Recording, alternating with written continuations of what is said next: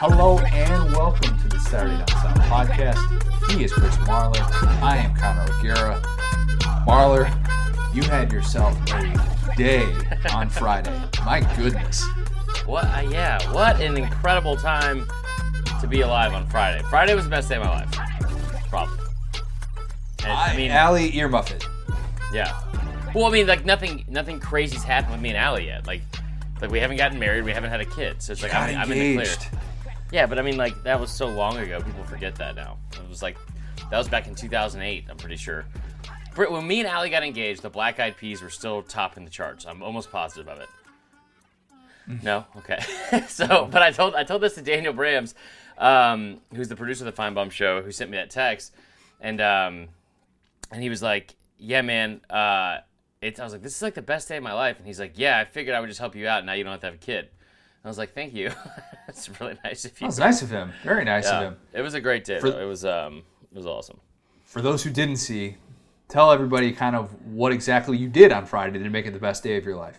Okay, so on Friday morning at 6:30 in the morning, I was on ESPN2, and I did stand-up comedy during a Korean baseball game. Which I know you're thinking to yourself, Chris, that doesn't sound like a very good room for stand-up comedy. It is not, but it actually went over really well. There's a lot of fun. I did too. I appreciate that. Our buddy Tom Hart reached out and he was like, "Hey man, do you want to do some stand-up?" And I thought he was kidding. I thought he was 100% kidding. And then this is like a couple weeks ago, and then he was like, "Yeah, we're gonna try to get you on there."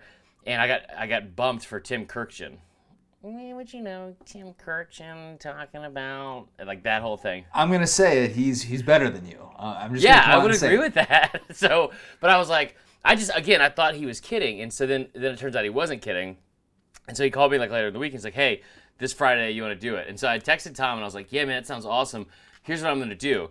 I'm gonna text you I'm gonna call you and go over my set for you and see what you think." And he's like, "Yeah, you're not gonna do that because I don't care.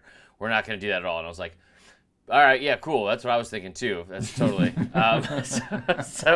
So then he told me, he's like, "Hey, like you're gonna come on Friday morning." So anyway, I get up like 5:45. I'm like, I'm freaking out. I'm all excited because I'm gonna be on national television. It's the first time on national television, especially doing stand-up comedy.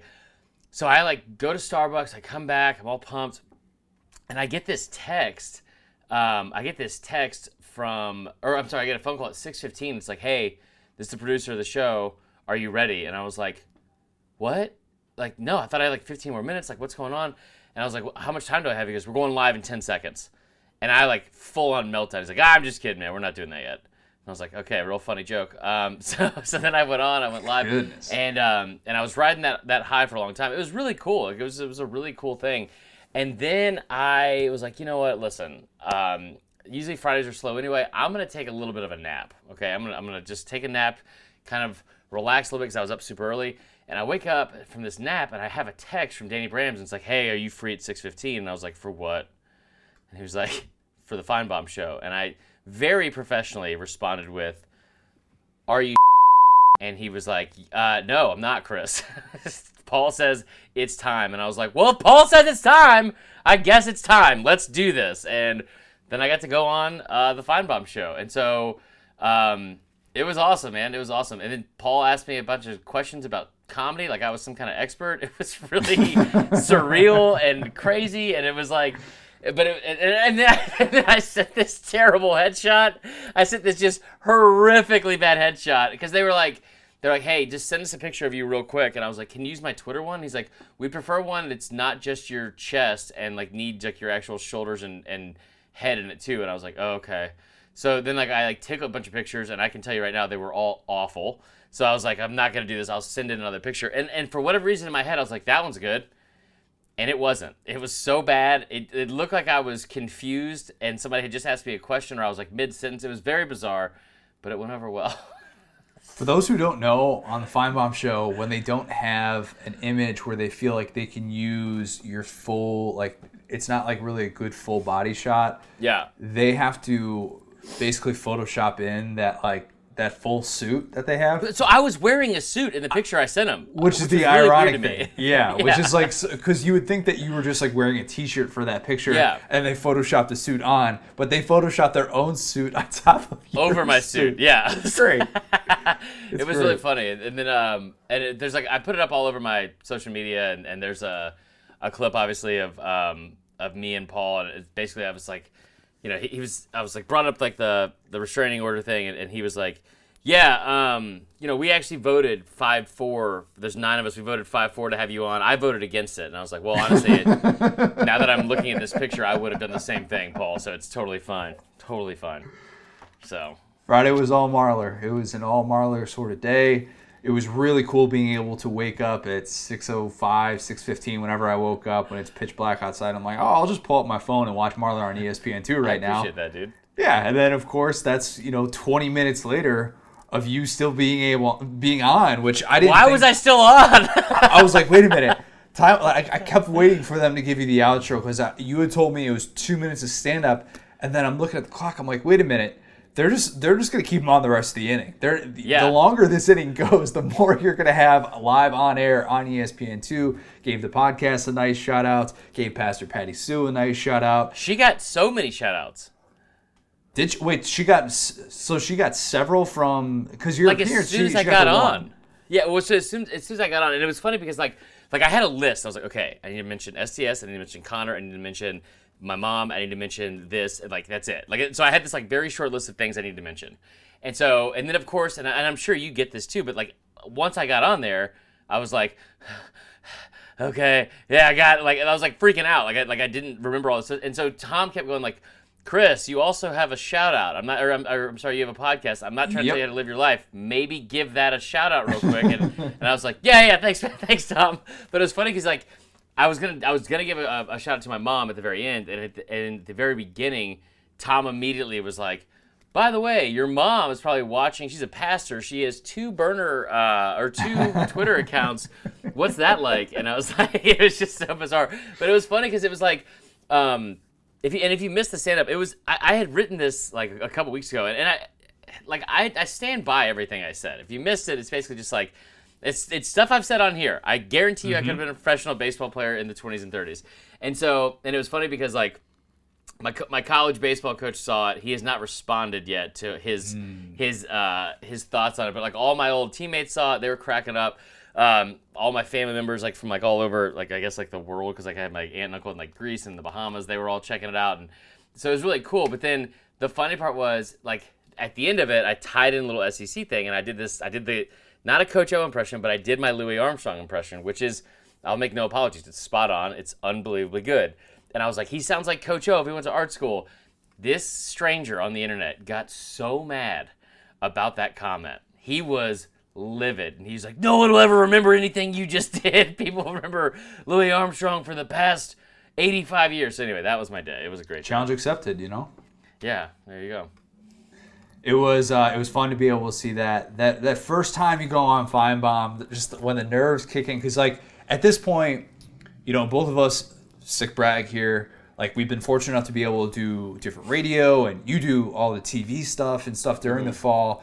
But that first Feinbaum call, there's like a different set of nerves that are associated with it. Just because it's not so much that, oh, like crap, this is going to be on SEC Network live right now. Yeah. It's Feinbaum. It's 100% Feinbaum because the way they ask questions is different and it's unique than any other person. I deal with radio hosts all the time. The time. But Feinbaum just has a way of making sure that he is always going to be in control of what comes out. Yep. And he says stuff at a tempo that just always kind of keeps you a little bit on your heels. And I don't know if there's anything that can really compare to what he does, but I was so glad to get to see, like, you get to be able to have this cool experience, because, like, you've gotten to do so many cool things at this point. Yeah. But doing that was, like, the last big thing. Like, it's a big hurdle. Like, when is it going to happen? Exactly. Yeah. No, awesome. And I really do appreciate that, man. I really do. And I thought about, honestly, after I sent that godforsaken headshot, I kept thinking, I was like, I should have sent, like, if there was a way to have the Connor Nogueira picture in the background. Like that would have been but we were both in it. You know what I mean? That would have been so awesome. But it was funny because it's like, and I say this a lot because the people that call into the Feinbaum show, it's like a bizarre show. But I've been listening to Paul Feinbaum and getting irrationally angry as a Bama fan since like 2001. Right? You know what I mean? And then and now that like I'm an adult and also doing this as like a career, I don't get bent out of shape about anything he says or the callers say. It's just because it's like I understand like it's theater almost. But I came away with such a huge respect for him because like Paul Feinbaum is a very smart person. Like he is a smart man. But like I don't think Paul Feinbaum knows the ins and outs of stand-up comedy, and he was just on the fly. Was like, let's talk to this guy who's always wanted to be on the show. Let's talk to him specifically about stand-up comedy.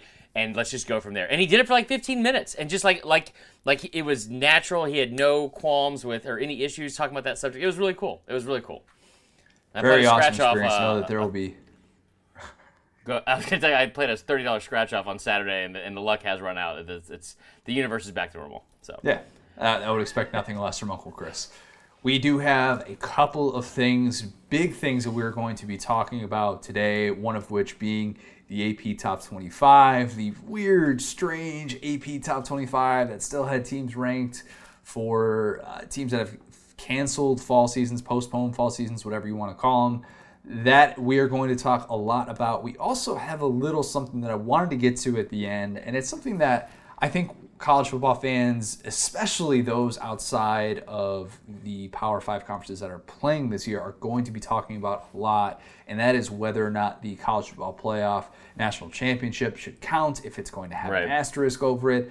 I have some thoughts on that subject, and of course, a lot on the AP Top 25. But before we get to all of that, Marler, can you first tell us about our friends at BetOnline? Oh, our good friends at BetOnline. In full force. There's a lot going on right now. I've told you about this last week. I'll tell you what, we'll take it back to one of the other highlights from Friday, as you know that it was my day, because they asked me, they were like, hey, you've been keeping up with Korean baseball. And I was like, from a gambling standpoint, yes, I have. And if you were watching, Connor, you remember me saying this. They said, hey, what are you betting on today? And I said, I'll tell you what, I'm betting on the Canucks scoring first against the Blues. Mm-hmm. And they did. So, it was kind of funny. That is one of the things that you can bet on. Obviously, you can bet on the NHL playoffs. You can bet on the NBA playoffs. You can bet on baseball. All these things, and very soon we're gonna be able to bet on college football as well. So they have the team totals up. I'm really excited about that. We'll get to more of that, I think, later, maybe this week or next. But go to betonline.ag today. Set up an account. Start gambling. Start winning today. The first AP Top 25 poll, the preseason poll that was going to be unlike any other for a various obvious reason, being that the teams who have no fall season to play are still going to be ranked in the poll. So those who were paying attention the last few weeks, they already knew that information. So when the poll came out on Monday, they weren't as surprised. Right. Nonetheless, it was still weird. 9 teams who will not be playing football this fall were ranked in the preseason AP Top 25. A couple of those more notables being Ohio State at number 2. You had Penn State and Oregon as well in the top 10. That in itself is just bizarre because as soon as the action starts, these teams are going to not be eligible to be voted for. So in other words, this is going to change drastically by the time the SEC even starts playing in the last week of September. That dynamic in itself is just so bizarre, and it's going to make the first really month and a half of the AP poll just a total crapshoot, and I'm going to have no idea where to go with it. Yeah, the whole thing was pretty bizarre, in my opinion. It was I don't understand necessarily why we did that. I don't understand why we... I'm sure there's people that are smarter than me that are in charge of this, and that's why we did it, and maybe it's because... hey, we want to give him a shout out for 1 week, but it's still kind of odd to me. It's bragging things. It's bragging things with the programs. They want to be able to do that. Right. So you're gonna see stuff like next year. It's like this is the 3rd straight year or the 20th straight year the Ohio State Buckeyes have come out ranked in the top 10 or whatever. And I get that whole point. But at the same time, it's like we're far enough removed from everything that's happened. It's like why did we do this? Why did we? And I tell you what, when you have some of those like week 1 matchups, I don't understand why we wouldn't just dive right into it. You know what I mean? And be like, hey, we have. Well, actually, I'm trying to look at what week 1 matchups we would have, but. There's not really. You know what I mean? Yeah, but I'm kind of, well, like think about like Auburn, Kentucky. That's a ranked matchup, right? Like most likely, if you take out. But it's not going to happen for right. another month now, and there's going to be right. preseason. There's going to be AP polls that come out before then, so I don't even know what this is going to look like week to week. I don't think the voters. That is know. another thing too, because it's like the seasons aren't going to be at the same time, which is kind of odd. Like I don't. Yeah. There's a lot to wrap our heads around. But anyway, go ahead. Had to be just a really tough pill for Ohio State fans to swallow, to look at that ranking and see number 2 next to it, see that Ohio State got, I think it was 21 first place votes behind, of course, Clemson at number 1. I had kind of wondered if voters were subconsciously going to drop Ohio State a little bit to the number 3 spot and to move Alabama up to number 2, just as sort of like a, hey, as I often criticize voters of doing, I think they do too much projecting instead of where is this team going to be if they stepped on a field tomorrow. Right. So but that ultimately did not happen, and it didn't happen as much as I thought it was going to be throughout the top 25 for those teams who have canceled fall seasons. The SEC has 6 teams in the top 13, 7 teams in the top 25. In case you missed it or you need a little reminder, Alabama is at number 3, Georgia's at number 4, LSU at number 6, Florida at number 8, Auburn at number 11, Texas A&M number 13, and Tennessee rounding out the top 25 at number 25. We back, baby! Here's the thing. Remember a few weeks ago, or this was at least a month ago at this point, because, I mean, time is a flat circle. I don't really know how it exists in this current world, but when the SEC announced that it was going to this conference-only schedule, and there's this initial fear of the league is going to cannibalize itself and it's going to not have a chance to make the playoff, or maybe playoff odds are going to be that much tougher. Here's the thing.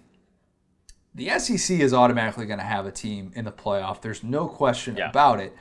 And this narrative of what is the best power conference, who is the premier Power 5 conference this year, how is it really going to change in a season in which it's conference-only schedules, and the SEC is sitting there with as many teams in the preseason top 25 as the Big 12 and ACC combined?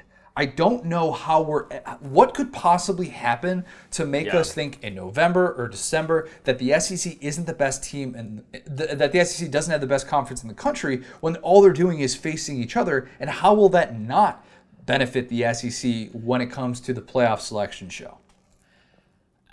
Because I don't trust anyone or anything in 2020. That's the only answer I could give you right now. It's one of those things where it's odd because for years and years and years we've heard that narrative of like, well, they cannibalize themselves, they beat each other up, and all this other stuff. We're gonna see that really happen this year and really be the cause of. I mean, listen, what do I always say? My dad's favorite quote about Vegas: they didn't build these billion-dollar hotels in the middle of the desert out of nothing, right? Like, I mean, Vegas does what they're doing. There's a reason why, and like I know with BetOnline, the highest team win total is 8. In some places, it's 7.5.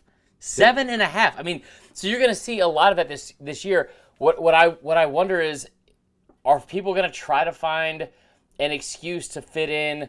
I mean, say there's a team in the Big 12 that is like, like think about this, Connor. Think about if the 2 favorites from each division, okay? Say Bama and Georgia go 8-2, right? And then one of them goes 9-2 and 8-3. But they're clearly top 4 teams in the country. Do we hold one of those teams back because Texas went 9-1, but Oklahoma went 10-0? Or, like some other school, like an Iowa State who you drafted for whatever reason in that thing, or if the ACC, well, you drafted it, right? Yeah. Well, the Cyclones. Well, after Bear Felica, he pointed out some great stats today about Iowa State I had no idea about. That was pretty awesome. But then like or like a Clemson where it's like, and I tell you what, this is the one that everyone should be fearing. So say you have Clemson, who's 11-0 if they play the conference tournament or the conference championship game. So 11-0, 12-0. The Big 12, you have Oklahoma, who's 10-0, 11-0, whatever. Then you have the SEC, and they are 8-2 or 9-2 after the SEC championship game, and you have another team like Georgia or Florida that is, or even LSU, that is 8-2 8-3, something along those lines, or 9-2 but didn't get it, or 8-2 but didn't get in the SEC championship game. But Notre Dame is 9-1. Well, here's the thing. Go ahead. For the ACC and Big 12, the difference between those two conferences in the SEC and why that's important to remember this year is that there's no divisions there. It's just the best two teams are going to be playing for a conference championship. Right. And it's the same thing that it is every year in that regard, in that in order for that scenario to happen, it involves Oklahoma or Clemson losing, which, based on the way things have gone in the last few years, I wouldn't exactly hold my breath on those teams not winning their respective conferences, considering Oklahoma is the only Big 12 team to make it to the playoff, and Clemson is the only ACC to make it to the playoff since that 2014 season when Florida State made it in there as kind of a lame duck reigning national champion who wasn't as good as what the record indicated. So when you keep those things in mind and you consider that they are still significant favorites to go to the college football playoff, it would have to take the exact doomsday scenario in order for a team like a UNC or a team like Texas making that push to where them clinching the conference championship with 1 or 2 losses, which if you do that this year in a Power 5 conference, you are in. Where then a team like Clemson or something or Oklahoma not winning their respective conference championship would knock out the second SEC team. Because other than that, I think the odds this year more than ever favor the SEC having a second team in the college football playoff. I just think that that's the way that it sets up. And even if there's some sort of group of 5 chance, which you can kind of go both ways on that this year as to whether or not a group of 5 team would actually have a chance to be able to make the field. They basically need all hell to break loose and then it just to be loaded with a bunch of 3-loss teams. But I think that still favors the SEC, and I keep coming back to this belief of like, we're just going to get more and more entrenched into our preseason beliefs. And as of right now, it's not just a belief, it's a statement of fact. The SEC has more teams in the top 25 than any other conference, and I don't know when that's going to change anytime soon. I just, one, shout out to the Facebook for giving, Facebook Memories never gives you like a good memory. Maybe it's just me that feels that way. That's a great point. Because it's a checkered past. I don't know. But like. No, I delete Facebook posts on an almost daily basis. I'm right there with you. That's a smart move. But so I'm like looking up and it's like, hey, Chris, we care. It always has that BS tagline where it's like, we care about you and we care about your memories and we want you to cherish them or whatever it is. And it's like, sure you do. Here's what you did a year ago. And it was like, that gif of the guy, or the video of the guy was like, wake up. And it was like, wake up, guys, it's Christmas morning. It's college football season starting. So I hate Facebook. But anyway, sorry. I will say, and shout out Alan Pesty. I'm sorry for saying that because I know you work there. You're the man. I appreciate the tour we got to go on. You're the best. Now, that being said, I see what you're saying with, like, the SEC could have, like, as strong of a case as ever to get in, right? Yep. What you're discounting and forgetting about here, and you do this a lot, Connor, is the way you think of stuff is in a logical and rational way. That's not how college football works ever. Fair point. I'll take that. As soon as games are played, there is a decent chance the SEC has 4 of the top 6 teams in the country. Yeah. Think about that. Because Penn State likely coming out. Ohio State likely coming out. That would bump Florida up into that group.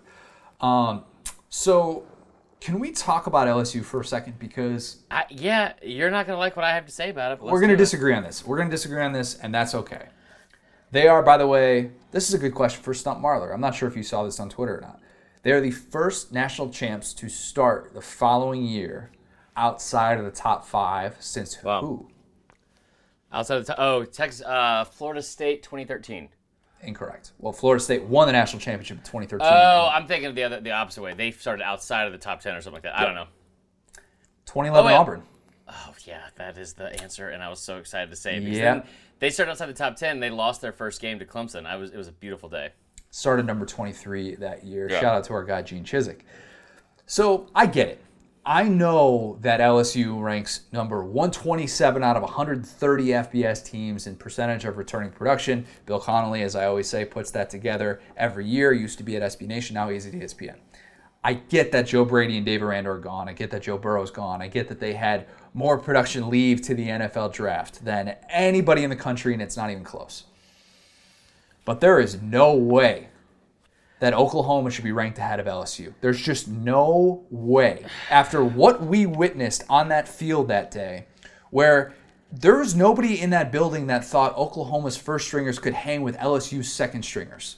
Yeah, that's fair. So keep that in mind as you talk about how much LSU lost. And by the way, Oklahoma, the same team that hasn't beaten a quality non-Big 12 team since 2017, when Baker Mayfield planted the flag at Ohio State. They haven't done anything outside of the conference since then. Oklahoma has since that time lost to 3 different SEC teams in the playoff, 2 of which were games that were over at halftime, and that was with First two quarter. Heisman. That was with First two. quarter. Yes, 2 Heisman Trophy winners and a Heisman runner-up. Most recently, LSU was the team to do that. The team that made them look like an FCS team.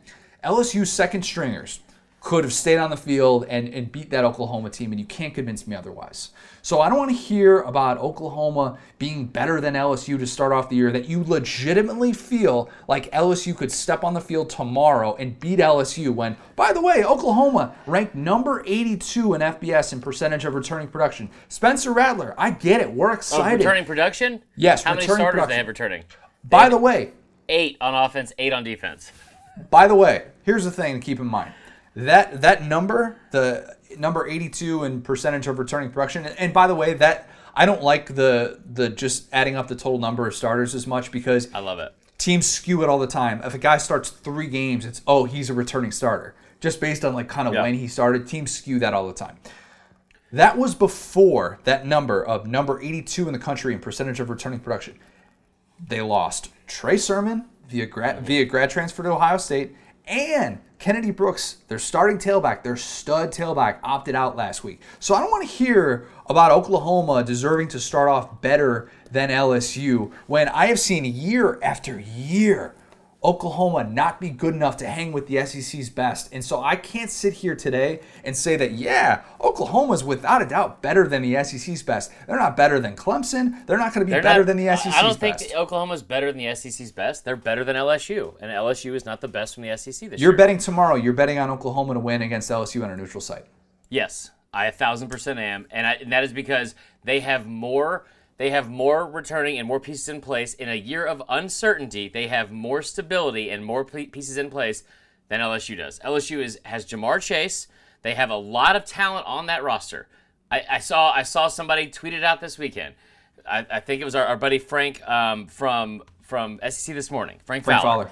Love him to death. And he retweeted like a picture of, or a video of Miles Brennan throwing a deep ball to Jamar Chase. Looked great. Fantastic stuff. Here's the deal.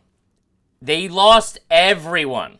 They lost everyone. They lost literally everyone. Bolitnikov winner, best defensive player in the country back. Okay, and they lost 14 players to the NFL draft. They lost so many starters gone. And again, we went from what we saw last year with LSU, and this is not me hating on LSU. It's not me saying that LSU is not going to be good or anything like that, because LSU is going to be a good football team. That being said, this LSU football team, when they came in last year, this is a team that finished 13th or 14th for 8 or 9 straight years in passing touchdowns from a quarterback. And that was when we had Steve Ensminger there. It was before Joe Brady was there and before Joe Burrow was there. But for 8 or 9 straight years, they finished 13th or 14th in the conference in touchdowns thrown from a quarterback. Last or second to last for almost a decade straight. And I get that a lot of those years is because Les Miles there, but some of those years were also with Joe Burrow. Some of those years are also under Coach O. And all of a sudden, we've seen the Steve Ensminger project on his own. We've seen it before. But he's running a different system. It wasn't great. Now. He's running an entirely outstanding different system. And the other system involved Joe Brady. It was predicated on having the best quarterback, not just in program history, and that's the best quarterback maybe. And I don't want to say Joe Burrow is the best college quarterback I've ever seen, because I don't know if that's true. College football but he's the best single season in college football history, and that is gone. And he's also losing the offensive coordinator. Now, again, we saw the 2 different years. We saw what Joe Burrow looked like the year before, and there's a lot of reasons why those numbers jumped the following year. Like whether it be because he came in and only had a couple weeks to prepare, whether it be because he had his senior year, he was basically like what our buddy Hester said, where he was just on basically like a professional athlete. Like he had 9 hours of, I think, graduate level classes or something like that, or maybe 12 hours maybe of grad school classes. He took most of them online, if not all of them online, and had just football to focus on, and that's awesome. But That's not the case this year. You don't have a quarterback that's as talented. You don't have the number one quarterback in the NFL draft returning. You don't have the offensive coordinator that made all of these changes happen. For me, it's like, I think LSU is going to be really good. They have one of the best defensive lines in college football. They have, as you've said 1,000 times, maybe the best offensive player in the country, returning with what is not up for debate, the best defensive player in the country, in Derek Stingley Jr. Fantastic talent all up and down this roster. I don't feel like LSU, after losing all of that talent from what we've seen for LSU for years and years and years, is all of a sudden like they're world beaters. I just don't. If they're playing a game tomorrow, I'm betting on LSU to win against Oklahoma by 2 touchdowns. Connor, that's because your logic and reason is flawed. I come back to the belief, look, Yep. I think that LSU, people that are expecting them to fall off the face of the earth, are ignoring the 2018 season in which they won a New Year's Six Bowl with a lot of those same pieces not necessarily in place. And even if that's what they fall back to, which I think now, like that's what if you're LSU, Yeah. that's what you expect your floor to be from now on, and you expect to have those years where you compete for a national championship. And here's a better way to say this, in my opinion, or like from my end, I guess. Because I do think that is the floor. I think that is what the expectation level should be in Baton Rouge, right? Yep. And you talk about that, but again, you go from one year to the other. And I'm not trying to say this is a homer. I'm genuinely not trying to say this is a homer. But it's hard to think that a team that had 7 top 10 wins, right? It had 7 top 10 wins. One of the best seasons, probably the most impressive season in college football history, doesn't take a step back. And when you look at that 2018 team, which did beat UCF, For sure. and it also lost to a first-year Dan Mullen coach team in the Swamp. It also lost 29-0 to Alabama and gave up over 500 yards of offense. There's a lot of things that are like that team could, as a whole. I think LSU goes 8-2. I think they win 8 games. I think they go to a better bowl, and they end up in at the end of the season. We look at them; they may be a top 10 team. However, I also don't think that they're going to beat A&M 50-7. I don't think they're going to run Florida out of the building. I don't think they're going to run Auburn out of the building in Jordan-Hare. And I tell you what, and this is from a fan, I don't think that on November 14th, when they play Alabama in Death Valley after what happened last year, and there's a 5-point win after all of those things. Oh, that's fair. I don't think they beat Bama for the 6th time in 60 years. That's perfectly fair. I'm not ranking LSU ahead of Bama. I'm not doing that today. I'm not. Trust me. Are you telling me I missed the entire argument, Connor? When I went through and I looked at all these different voters, and that's one of the fun things. If you're like, I'm bored at work, I need something to do. You should this is great. Go to the AP Top 25 website where the poll comes out, and in the original place where it comes out, and you can see all of the votes from every single AP voter, and you can see all of their ballots in there, and you can dissect it and you can break it down. And the more I looked at these, and it was almost unanimous, I felt like seeing Oklahoma ranked ahead of LSU. And I'm thinking to myself, like, goodness gracious, man. The last time you saw Oklahoma on the field, they were a freaking JV squad next to this LSU team. Okay. And I can't get over that. Like, if you want to, I'm not going to say, even though I know Georgia hasn't had necessarily the success against LSU, I get that. That game was at least a little bit closer than the Oklahoma game. And I would still venture to say that Georgia defense returned so much production off of that group last year, as opposed to an Oklahoma team that's not even in the top 100 in percentage of returning offensive production. But we do this thing where we say LSU is not going to be able to reload in the same way when that team has been recruiting ridiculously well. What's going to happen with the guys like Eric Gilbert, the guys like Racey McMath, who are expected to take on these big, massive roles, Jabril Cox, that aren't part of that returning production last year, even a Miles Brennan as well, which I'm not saying Miles Brennan's going to be Joe Burrow. I'm not saying that at all. I'm not. But I'm not worried about any of them. They lost both coordinators. I get it. I tell you what Ensminger was the coordinator, but yeah. Sure, absolutely. Absolutely, yeah, and Santa's real. So here's the thing.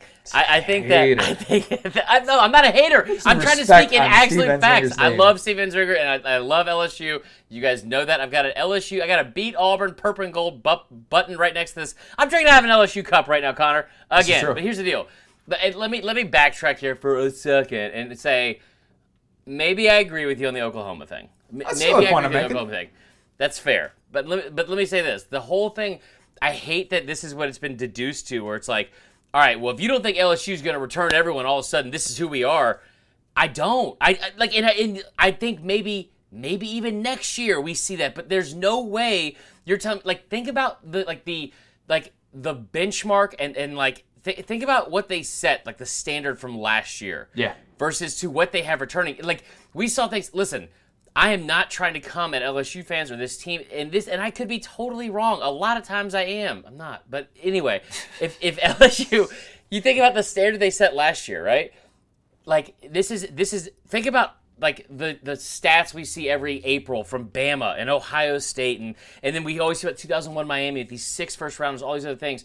14 NFL draft picks. Yeah. The effing long snapper was drafted, Connor. Backup tight end was drafted. Backup tight end was drafted. 14 different players were drafted, and it could have been more. It honestly should have been more. So I just have a feeling that, like, I get what they have in place. I get what they have coming back. I love Eric Gilbert. I tell you what, John Emery Jr., no one's talking about this kid. I think he's going to have a phenomenal year. When you look at Oklahoma especially, Hazelwood's out with the torn ACL. Yeah, you know what? If it was tomorrow, maybe I put money on LSU. But when we are talking specifically SEC versus LSU, I have a very hard time. Like I have a very hard time thinking they're all of a sudden just going to be like year in, year out, going to do what some of those teams like Clemson, Bama, Ohio State do this year. And again, I think that the foundation for that with Coach O, that's in place. I just don't think that it's going to happen this year. Fair enough. Crazy.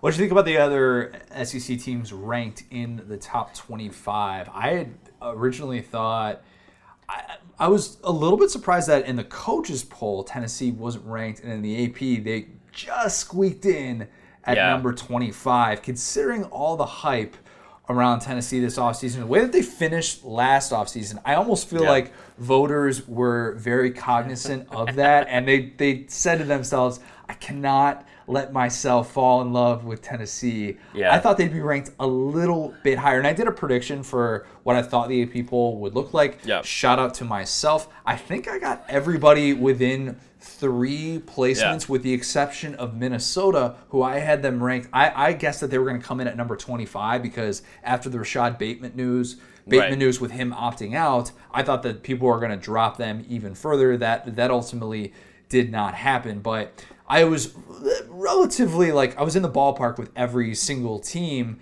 but at the same time, I thought Tennessee would get a little bit more love. Would you have Tennessee higher than 25? I had a problem with every single one besides Bama, and here's why.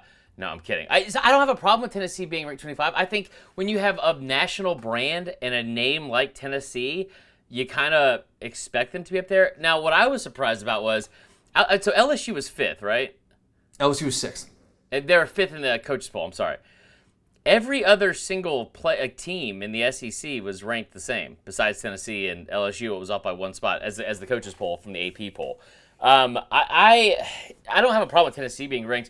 My issue with where a team should be ranked, in my opinion, is Kentucky. I just don't get we just went on this whole 20-minute argument about LSU and how they should almost get the benefit of the doubt because of all this, the recruiting and stuff like that. And then it's you look at Kentucky and everyone they have in place. I mean, Jesus Christ, guys! They ran a full-on offense that was Lynn Bowden running the Wildcat for 83% of plays. 83% of the plays were runs, and all of a sudden, they returned what is, and I don't know if you saw this weekend, but the preseason All-SEC team that had two Kentucky offensive linemen on it. Darian Kinnard, Drake Jackson, yeah. I just have a feeling that I think even if you want to put Tennessee at 21. And take UCF completely out. I think that I was surprised. I would have thought that Tennessee would have been around the 19 to 23 range, and that Kentucky would have been right on that bubble. And I was just honestly, I'm disappointed that they didn't. And the fact that Arizona State is getting 66 votes to be in, and somehow Kentucky's only getting 20. Washington's only getting 20 or getting 21. App State, after they lost their coach, getting 26. These are all just their votes. So you're basically saying, hold on, 26, 27, 34th. 34th is a joke for this Kentucky team. And it makes me so mad. Back to what you were originally asking, and I'll try to stay on topic for once in my life. Tennessee, I have zero problems with Tennessee being ranked at 25. I think it says a lot for that program, what Jeremy Pruitt's done. I think that they've had a lot of momentum this offseason, and I think they're going to be a good football team. They've got a lot of young talent in place. I just think, and I don't think the Cade Mays thing is going to be something that that doesn't like deter the momentum of where this program's headed or how they're going to do this year. Even I don't know. Like they finished the season really strong, but as we know, it was the weakest part of their schedule, and so I think we'll know a lot about Tennessee after the first 2 or 3 weeks of the season. They need Cade Mays to compete with the Floridas and Georgias. That's what I think. That's where I think that loss potentially, or if he appeals and plays, that's where his presence will be felt most. Yeah. Here's something that I've been thinking about the last few days because I've had to do a lot of top 25 stuff. We have top 25 week coming out with a lot of different content, and I was thinking about if Tennessee had added JT Daniels. And I'm not saying that it would have been like a home run, it would have automatically worked, or that he would have been a system fit. But just in terms of the offseason hype train, because we've seen how these things work with quarterback transfers, if they had added a JT Daniels, they're probably in the top 20 to start the year. They're probably top 15. They would have been getting even because more what love. you said, what you're saying with like the fact that it's a quarterback, oh my God. Mm-hmm. And that's the one thing that's preventing people from really being all in. You know what? I'll venture to say if they had a spring game with Harrison Bailey throwing a couple touchdown passes, people would have Tennessee in the top 20. Y'all got to watch this freshman. This freshman could take this team to the top. And I tell you what is kind of funny about this is, I mean, so you've probably already looked at this or added it up even. How many of these teams are going to be dropping out? So the 9 teams there are 9 teams in the top 25 who do not have fall seasons. So theoretically, a team like Tennessee is going to move up. Theoretically, a team like Kentucky is going to move up without having played a game. Mississippi State was the other SEC team who was receiving votes. They got three votes towards the AP poll. And other than that, I don't know. If nobody gave Ole Miss a preseason top 25 vote, I don't think it's going to happen before they play a game or anything like that. But there's a realistic chance that when the SEC kicks off play, that there could easily be 9 SEC teams ranked in the top 25.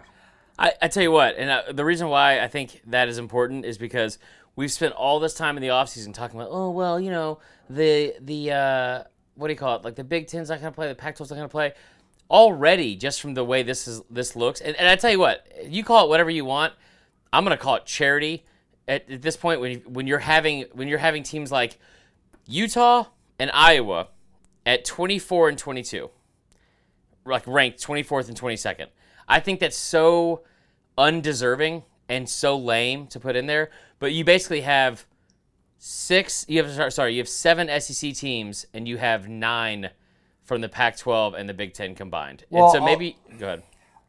I'll push back on that just to say, look, there are Power 5 teams that won double-digit games last year. Iowa and Utah both. Which, they're not playing football this year. Put Kentucky in. I get it. I think that Kentucky is better than both those teams right there, probably, if I'm picking them to play a game on a neutral site. I also understand why they're trying to eliminate this because it's all going to get sorted out anyways.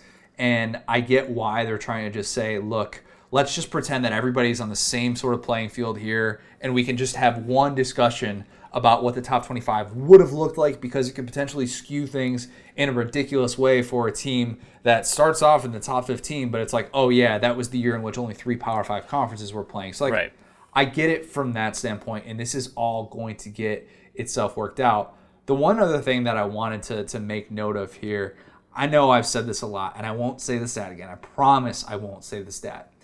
Interesting to see A&M number 13 in the country and not coming in like with top 5, top 6 buzz based on a schedule, which is the dumbest thing in the world to do. You don't do that.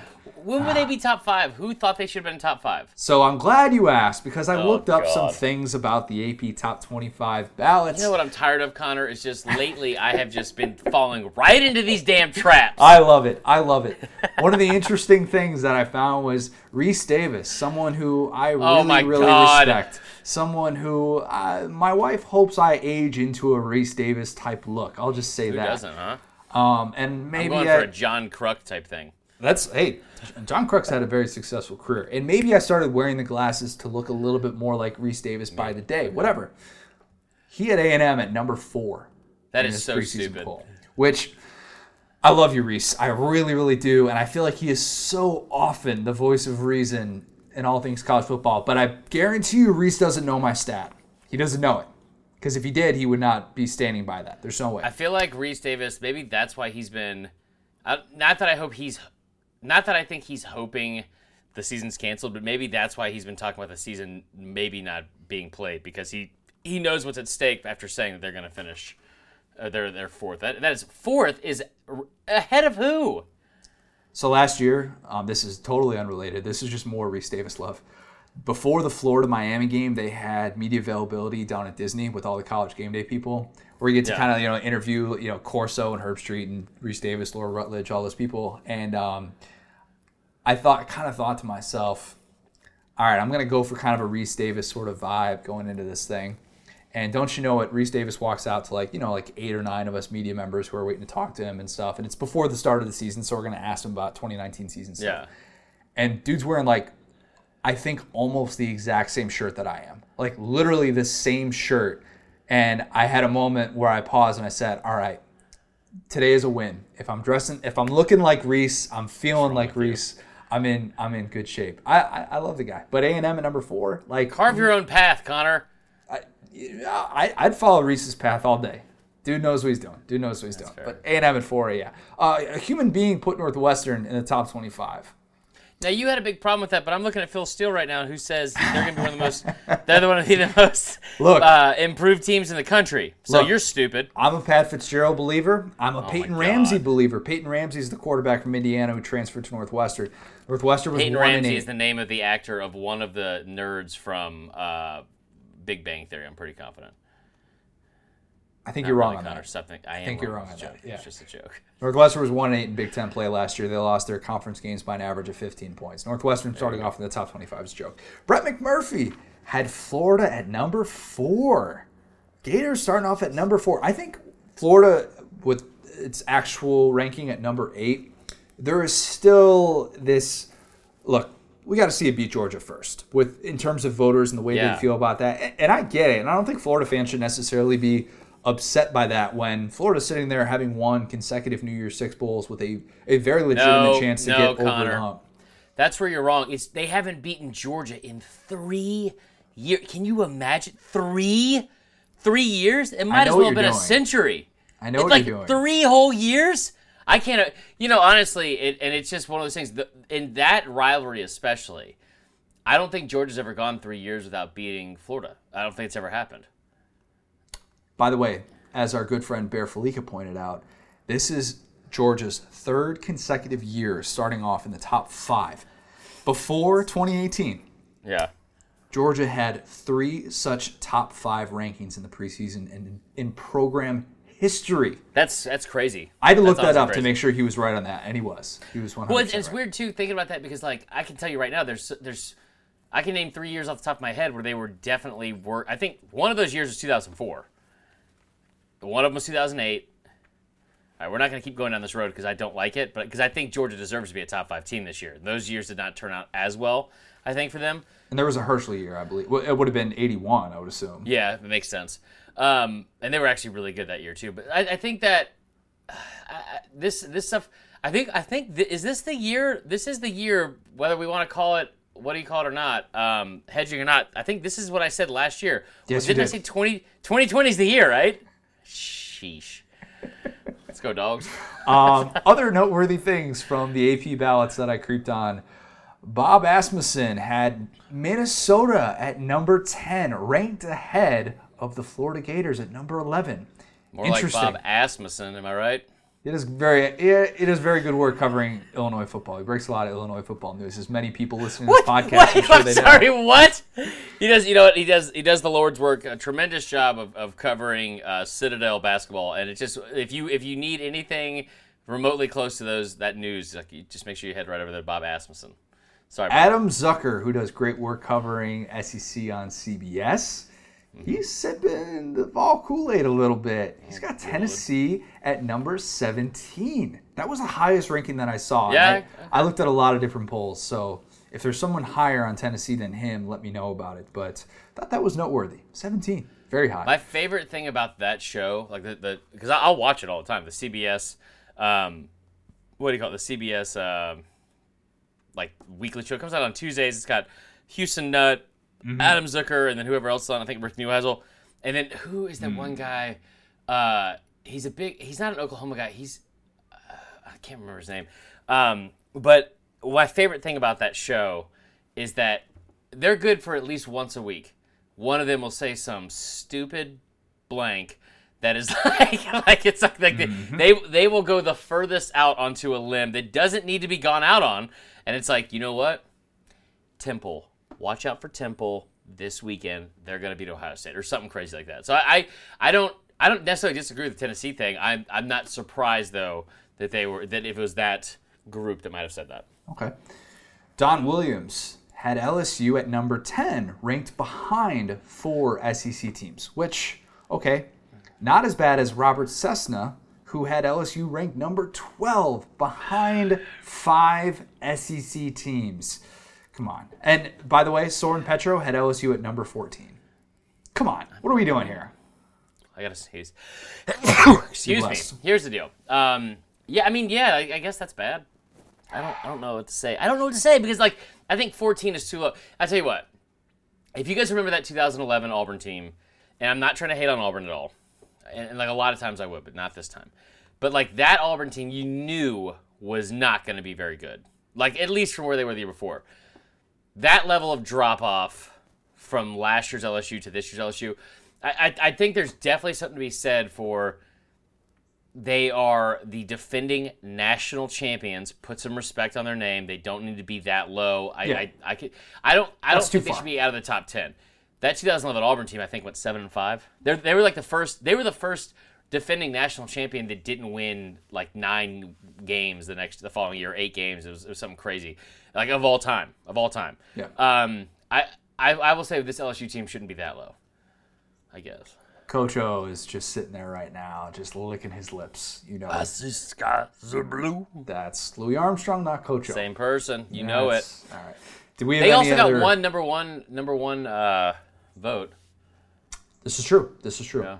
Did you have any other AP Top 25 thoughts? I got a lot of thoughts, Connor. Michigan at 16 is hilarious to me. I couldn't help. I thought it was funny that Michigan and USC were ranked right next to each other. It was just like, if there's not a better example of just like the national media doing their due diligence of propping up these has-been programs that used to be really good, and USC might have been better this year, but Michigan is just such a joke. I mean, that's all. I'm over the Michigan hype train. Ever since I heard that stat of like winning half a national championship since 1948, it just blows my mind. And then, you know what? Here's the other thing too, and I'll say this, and I think this is something about like the SEC that you don't see as much necessarily, minus stuff that's happened with Tennessee. No offense, guys, but like Michigan trying to prop themselves up like as like one of the premier programs in the country. Like they are a blue blood. They are one of like the national brands and all this other stuff, and they are, I guess, sure. But like them trying to prop themselves up. Yesterday there was them trying to prop themselves up with a half a national championship, and then this stat of going like they've lost 13 of the last 14 to Ohio State. Is that right? Mm-hmm. Yep. 13 of the last 14. And you think about some of these Michigan teams have been ranked in the top 5 during that stretch. It's not like Tennessee, and this is not a slight at Tennessee, but Tennessee has been like, they had coach after coach that kind of ran that program into the ground, and they've had this terrible stretch of bad luck because of Kiffin and then Derek Dooley and all this other stuff, and they're coming out of it now. But this stuff with Michigan, it blows my mind because yesterday the Celtics beat the 76ers in a 4-game sweep in the NBA playoffs, first round. And Joel Embiid said, it's not a rivalry because they always kick our ass. I don't want to hear anything about Michigan like this entire season and next season until they do one of these two things, which is win more than a half a national championship, win their division, or 3 things, or beat Ohio State. It's just a joke. It's just a joke at this point. So I thought it was funny they were even ranked in the top 15 or top 16. They, for the first time since 2015, which was Harbaugh's first year, they will be starting the season outside of the top 15, which actually suggests kind of, hey, look, maybe people are finally realizing that they have a limited upside with what they try and do. Start them below Kentucky and let them work their way up. Whatever. That's about it. I thought it was good to see Minnesota up there in the top 20. Love it. Cincinnati is in the top 20. Cincinnati, really like Luke Fickell's done. Cincinnati is very, very much worthy of a Yeah. top 20 ranking, despite the fact that they lost Michael Warren, their stud tailback. They returned a lot of defensive production from that group. I had kind of said before, if there was going to be a group of 5 team to get to a playoff this year, a team like Cincinnati would fit the bill of a team that could do that. And last but not least, actually, I'll say 2 more things. Texas A&M being 1 spot ahead of Texas is just chef's kiss. So beautiful. So beautiful. And you know what? We're 55 minutes in, so let me do a full 180 here and just come say, yeah, maybe you're right about Oklahoma. I'm looking through the top 10, and maybe besides Florida and Notre Dame, I don't know who I would bet on them to beat. And therein lies the problem. Therein lies the problem. Okay. One last thing that I wanted to hit on before we sign off, and it's something that I think college football fans are going to talk about throughout this season. And People saying cauliflower is like a real starch and trying to make it like in place of like mashed potatoes. I don't want any part of that. This Irish man is not hearing that Love it. at all. This national championship should absolutely count. And I'm not just saying that because Dabo said that. I bring this up because some are going to try and discredit it. Some are going to try and say that if a team has to cancel a game, if we see games played with teams that have 3 starters out because of COVID or quarantine, whatever the case. Some are going to say, it's only 6 FBS conferences, 3 Power 5 conferences. And I know that there are Big Ten and Pac-12 fans who don't want it to count. But the college football playoff is still happening. By the way, the first shows for that aren't going to happen until November 17th, as we found out today. Okay. Not going to be around the time of Halloween, so college football fans, set your calendar for that. But yes, it should absolutely count.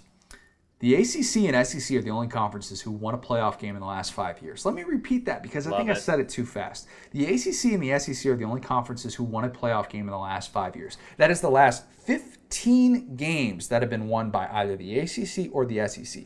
Even if you include Ohio State's close loss to Clemson this past year, the Big Ten and Pac-12 are 0-4 with an average margin of defeat of 23 points in the last 5 seasons. This was already going to be a year in which there weren't going to be non-conference games among Power 5 teams. So when you factor in that, and then you kind of take a step back and you look at the other historical data, which is that of the 24 invites during the playoff era, 18 of them went to teams who are still playing fall football. Yeah. Also, the national title winner is going to face either 12 or 13 Power 5 teams. All playoff champs except 2017 Alabama, sorry, I had to go there, faced either 12 or 13 Power 5 teams the years that they won. But here's the kicker. College football, much to the frustration of many, myself included, is about as regional a sport as there is. And I hate that. But it's reality. It's been reality during normal seasons. It's reality during whatever season this is. 2015 Alabama, 2016 Clemson, and 2019 LSU only faced 3 Power 5 conferences. 2017 Alabama and 2018 Clemson, they won the national championship with only facing 2 Power 5 conferences.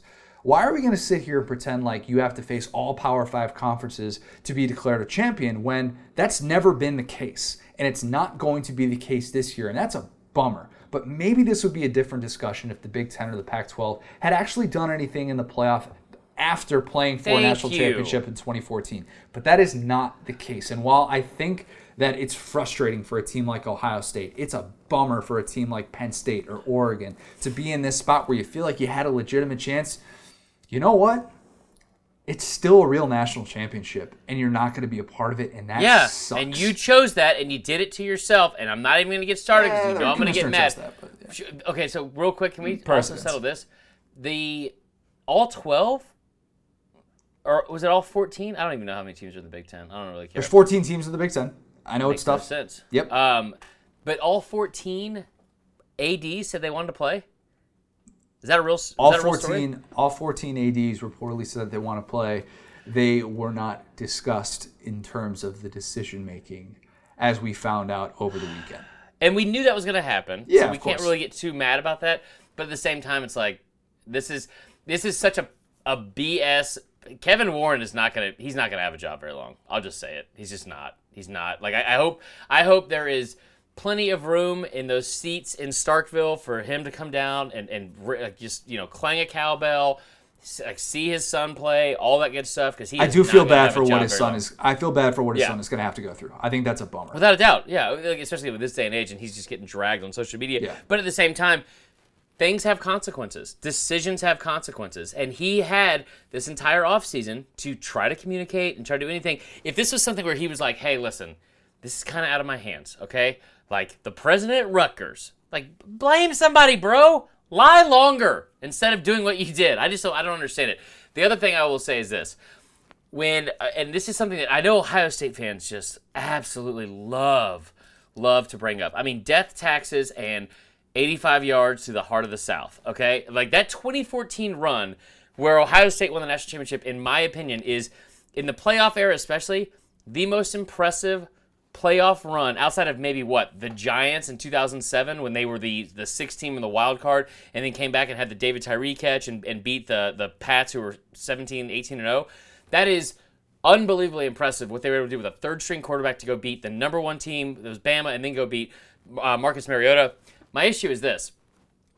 Like, Marcus Mariota and Oregon, God, that did so much to hurt that conference, I think, in terms of being taken seriously. Like I remember saying to my dad on the phone, I was like, honestly, I hate that we lost to Ohio State, but nobody's beaten Oregon. I mean, Marcus Mariota had 51 touchdowns and 4 interceptions, 41 through the air. I'm sorry, 55 touchdowns and 4 interceptions, 41 through the air. And then you have Ohio State beat them. Ohio State fans love to beat their chest over what they did to an SEC team in 2014. And I think with what's happening this year, and you start really thinking about it, what's that quote from Superbad? And he's like, why don't you go piss your pants again? Whatever, what's his name is? And he goes, that was like 8 years ago. That's what I think of. People don't forget. Like, that's what I think of every time an Ohio State fan starts talking trash. It's like, okay, guys, like, you're going to have to move on at some point and start, like that was 6 years ago now. You're going to have to start making new memories and also start doing things that are impactful to where everyone else in the country takes you seriously. We make fun of Clemson all the time. Clemson's a good football program. Clemson is scary. I don't want to play Clemson. I would love to play a Pac-12 team or a Big Ten team, just bottom line. So I think that's context that needs to be taken into account this year as people are talking about whether this is all legitimate and, are we really giving these teams a clear path to the playoff and to a national championship and all those things. Just remember that, because you're going to hear that people that are forever going to say this was going to be the year for Ohio State. With Justin Fields coming back, everything was going to line up. Yeah. And you know what? Maybe it would have been. Maybe, maybe it would have been, for all we know. And maybe Penn State would have had a legitimate chance, as good as ever, if Micah Parsons had not opted out and they had been playing a season. We'll never know. Yeah. But reality is, a champion will be crowned. It will be legitimate. And that's going to be life in this weird, bizarre season. Connor, last thing I want to say is you always do such a good job of saying stuff, and I think I finally figured out our dynamic after 2.5, almost 3 years. It's been a while. You know what it is? It's kind of like, it really has. It's kind of like, you remember the old Key and Peele sketches where they had the calm Obama and the angry Obama? You're obviously the angry one and I'm the calm one. So no, I was thinking about that though. I think that probably is what best describes us, is like you rationally delivering something and be like, and another thing, how about this meme where they were peeing on each other or whatever it was from Superbad. So there we go. I'm going to credit that to my Apple Watch. Just got an Apple Watch over the weekend. Thank you to my wife. Little anniversary present. Yeah, excited. Who's your anniversary? It is in a couple weeks. By the way, my okay, that is her texting me right now that I get on my Apple Watch. Sick brag. You're going to end up being just like Pastor Patty Sue. It's going to drive me nuts. Yeah, probably. She's like, she'll start doing this like with her wrist to her ear. And I'm like, Mom. Oh no, I don't have the one that can talk on the phone. I don't mess with that. It's nice to be able to get like a text or something like that. I really did it so, or I really got it essentially so that I would stop using my wife's on workouts and stuff like that. But yeah, it has definitely made my life better. It does remind you to breathe and do things like that, which I think we could all use at certain points. Yeah, there you go. So, all right, the plan this week is to be able to record. I think we're going to have a podcast come out on Friday. I am going to be road tripping for sister-in-law's wedding this week, so I will be recording from the Midwest. I will have my boots on the ground doing some reporting on all things Big Ten. Not really. We're good on that. We don't need any of that. We've had enough Big Ten talk in the last month, probably to tide everybody over for the next year or so. But we will still be having a podcast come out later in the week unless something crazy, ridiculous happens. So, Marler, Louis Armstrong, what do we need to remember? It might be too much, Connor. I mean, come on now. That was a lot of Coach O. That was not Coach O.